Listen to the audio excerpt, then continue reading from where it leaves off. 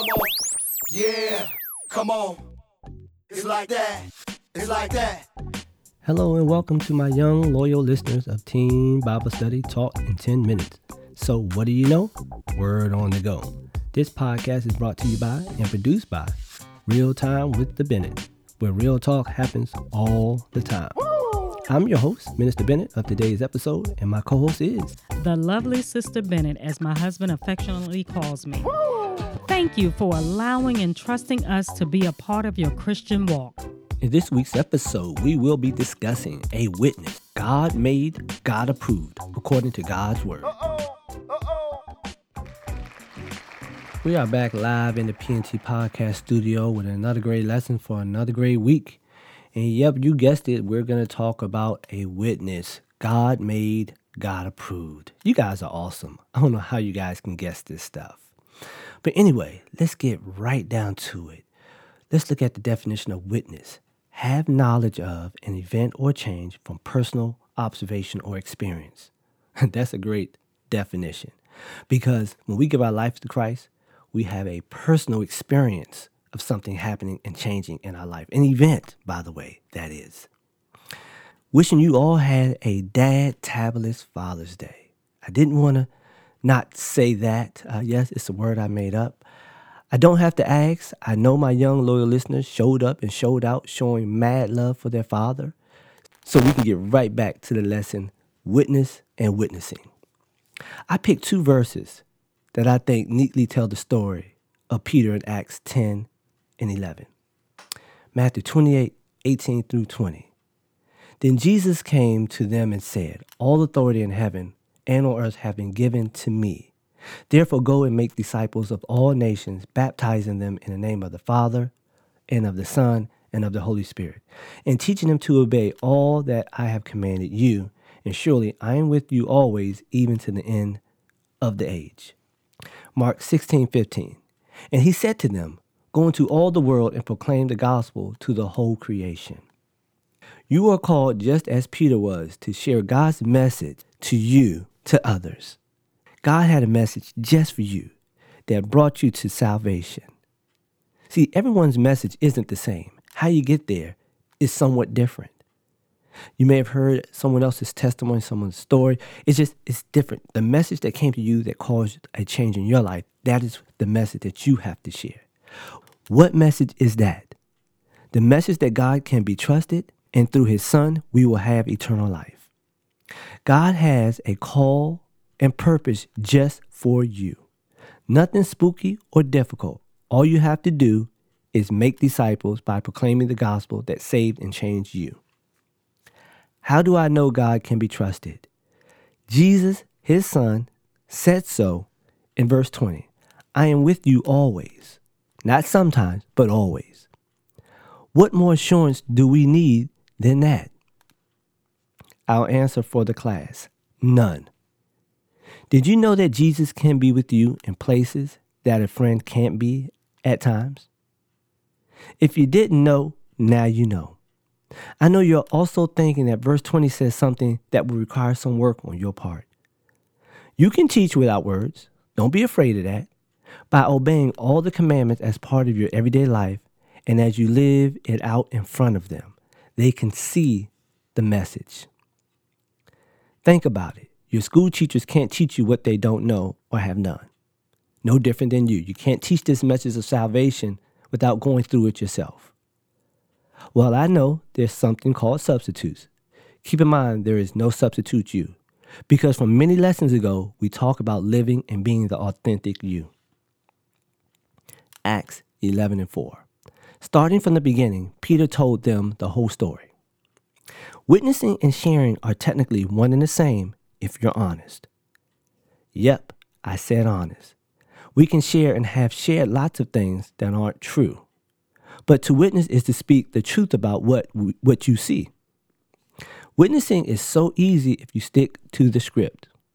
I didn't tell you what the script is? My bad. I thought you caught it when I read the scripture, Acts 11:4. I'll read it again. Don't yawn, sneeze, or cough because you'll miss it. Here we go. Starting from the beginning, Peter told them the whole story. See, you can't tell them part of your story.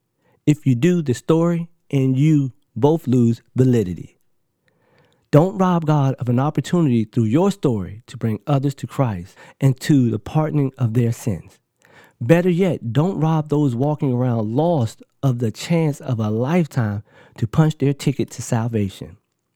As we go to break, I want you to take some time to think about your story, the whole story, so that you can be prepared when the opportunity arises to share it with someone else. So don't go nowhere. We'll be right back to continue talking about this great lesson on witnessing. God made, God approved. We are back live in the PNT Podcast studio after that short break where we just left the first part of our lesson where we always lay the foundation. So let's look at some ways we can be a witness God made, God approved. A witness, I know we defined it, is someone who testifies to a fact.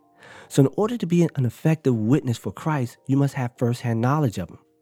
Nope, you can't talk about it through your mama, your daddy, or your grandparents and how they lived for Christ. It has to be a personal experience. In 1 John 1:1-3, it says, I'm going to paraphrase, that which we have seen with our eyes, which we have looked at, and our hands have touched, this we proclaim concerning the word of life.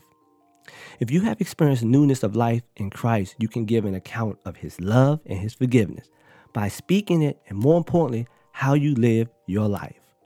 This is witnessing for sure.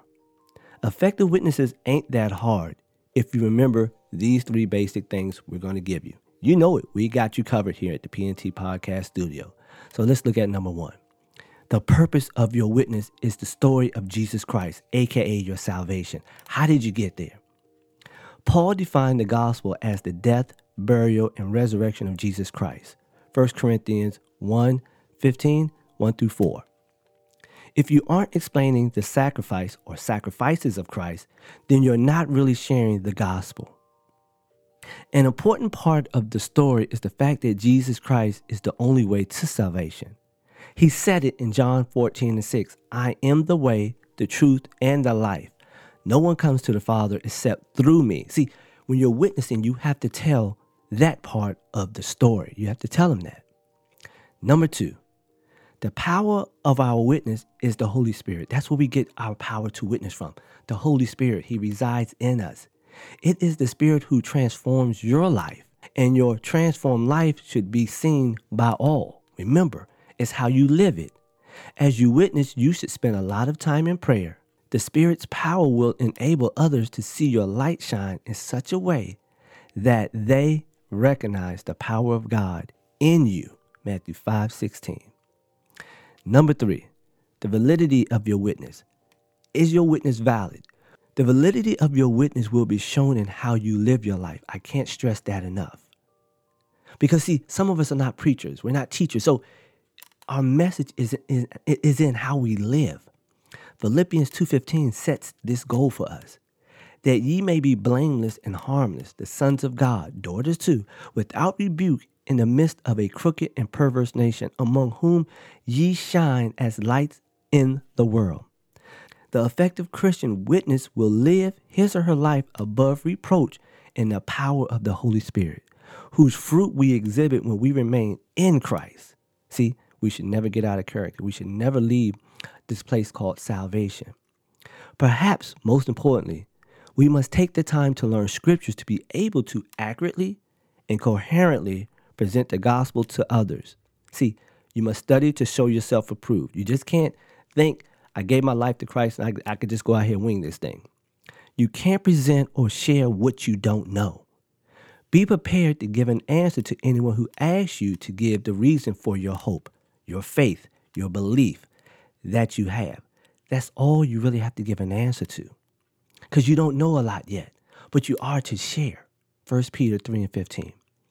Being prepared means you purposely study the Bible, memorizing key scriptures, and praying that God presents opportunities to share with those whose hearts have been prepared by the Lord to hear his message of salvation from you and through you. See, you got to pray that God will put people in your path. And those persons he's placed in your path, God has softened or prepared their heart to hear your testimony, how you changed, and what your hope and glory was. Hey, let's see what they're rapping about over here in the conversation corner. Hey, Minister Bennett. What y'all rapping about over here? We were chatting about how Peter was used by God to witness to people who some would say was unclean or common. So I asked them, how would one become unclean or common? Would it be because they don't look like us, have the same skin color as us, not the same age as us, don't have the same luxuries that we have, who in our eyes don't live a life worthy enough to be called a Christian? Who are we to say someone is unclean or common? Who gave us permission to stand in judgment of another? I didn't expect an answer, just for them to check themselves. So I continued to tell them that in Acts 10:10-15, Peter is in a trance, and God showed him in a vision 4-footed animals of the earth, wild beasts, creeping things, and birds of the air, and told him to rise, kill, and eat. But Peter said, "Not so, Lord, for I have never eaten anything common or unclean."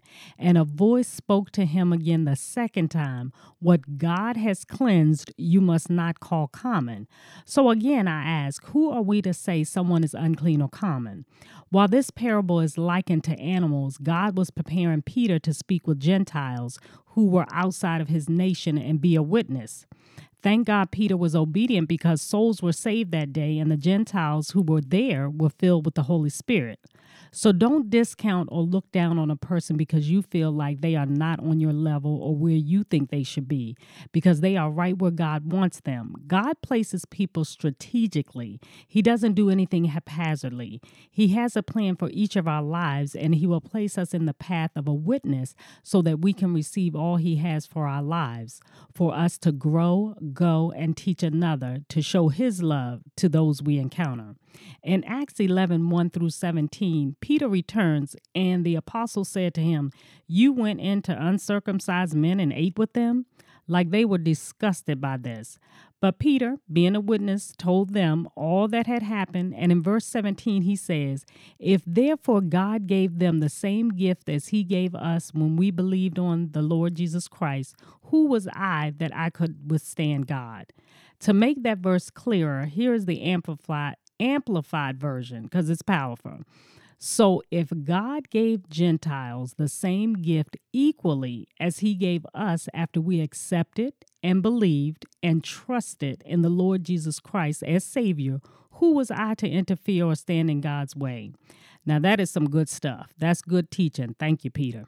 So don't be a hindrance or stand in God's way. Don't stand in judgment of another or call them common or unclean or less than. Remember, that was you until God cleansed you with his blood, until you gave your life to Christ. Be a witness regardless of what people think. Everyone has an opinion, but God has the final say. Oh, and one last thing, we are waiting to hear from you. Drop us a comment or two at pntpodcast2020@gmail.com and let us know how this podcast has touched you, or just to say, hey, I'm a young loyal listener. Be blessed. In summary, the importance of being a witness God made, God approved. Many are called, but few are chosen. We know that scripture. We are all called to make disciples. We are all called to share the good news. We are all called to do a great work. My young loyal listeners, I'm pretty sure you're pondering just like I did many, many moons ago. Why are only a few chosen? The few chosen have decided to accept the call, the invitation, and all of its conditions. No, God does not put conditions on our salvation. And there's a price to be paid when we accept that call and we are chosen. Giving up your life as you planned it out to be, to follow God's plan for your life. The greatest way we can show love to another person is by sharing the gospel of Jesus Christ with them. As always, please don't forget to subscribe and share so that you and your friends will get all future notifications when new and exciting episodes are uploaded and posted. Until next time, stay safe and live a life holy and acceptable to God. After all, it's your reasonable service. With a special thank you to LJ Productions for post-production's editing techniques used for this podcast. This podcast was sponsored in part by the Body of Christ Church in Waldorf, Maryland, Pastor Kenneth E. Stewart, its Christian Education Ministry, in association with Real Time with the Bennetts. Or Real Talk what? You got it. Happens all the time. Yeah, it's like that.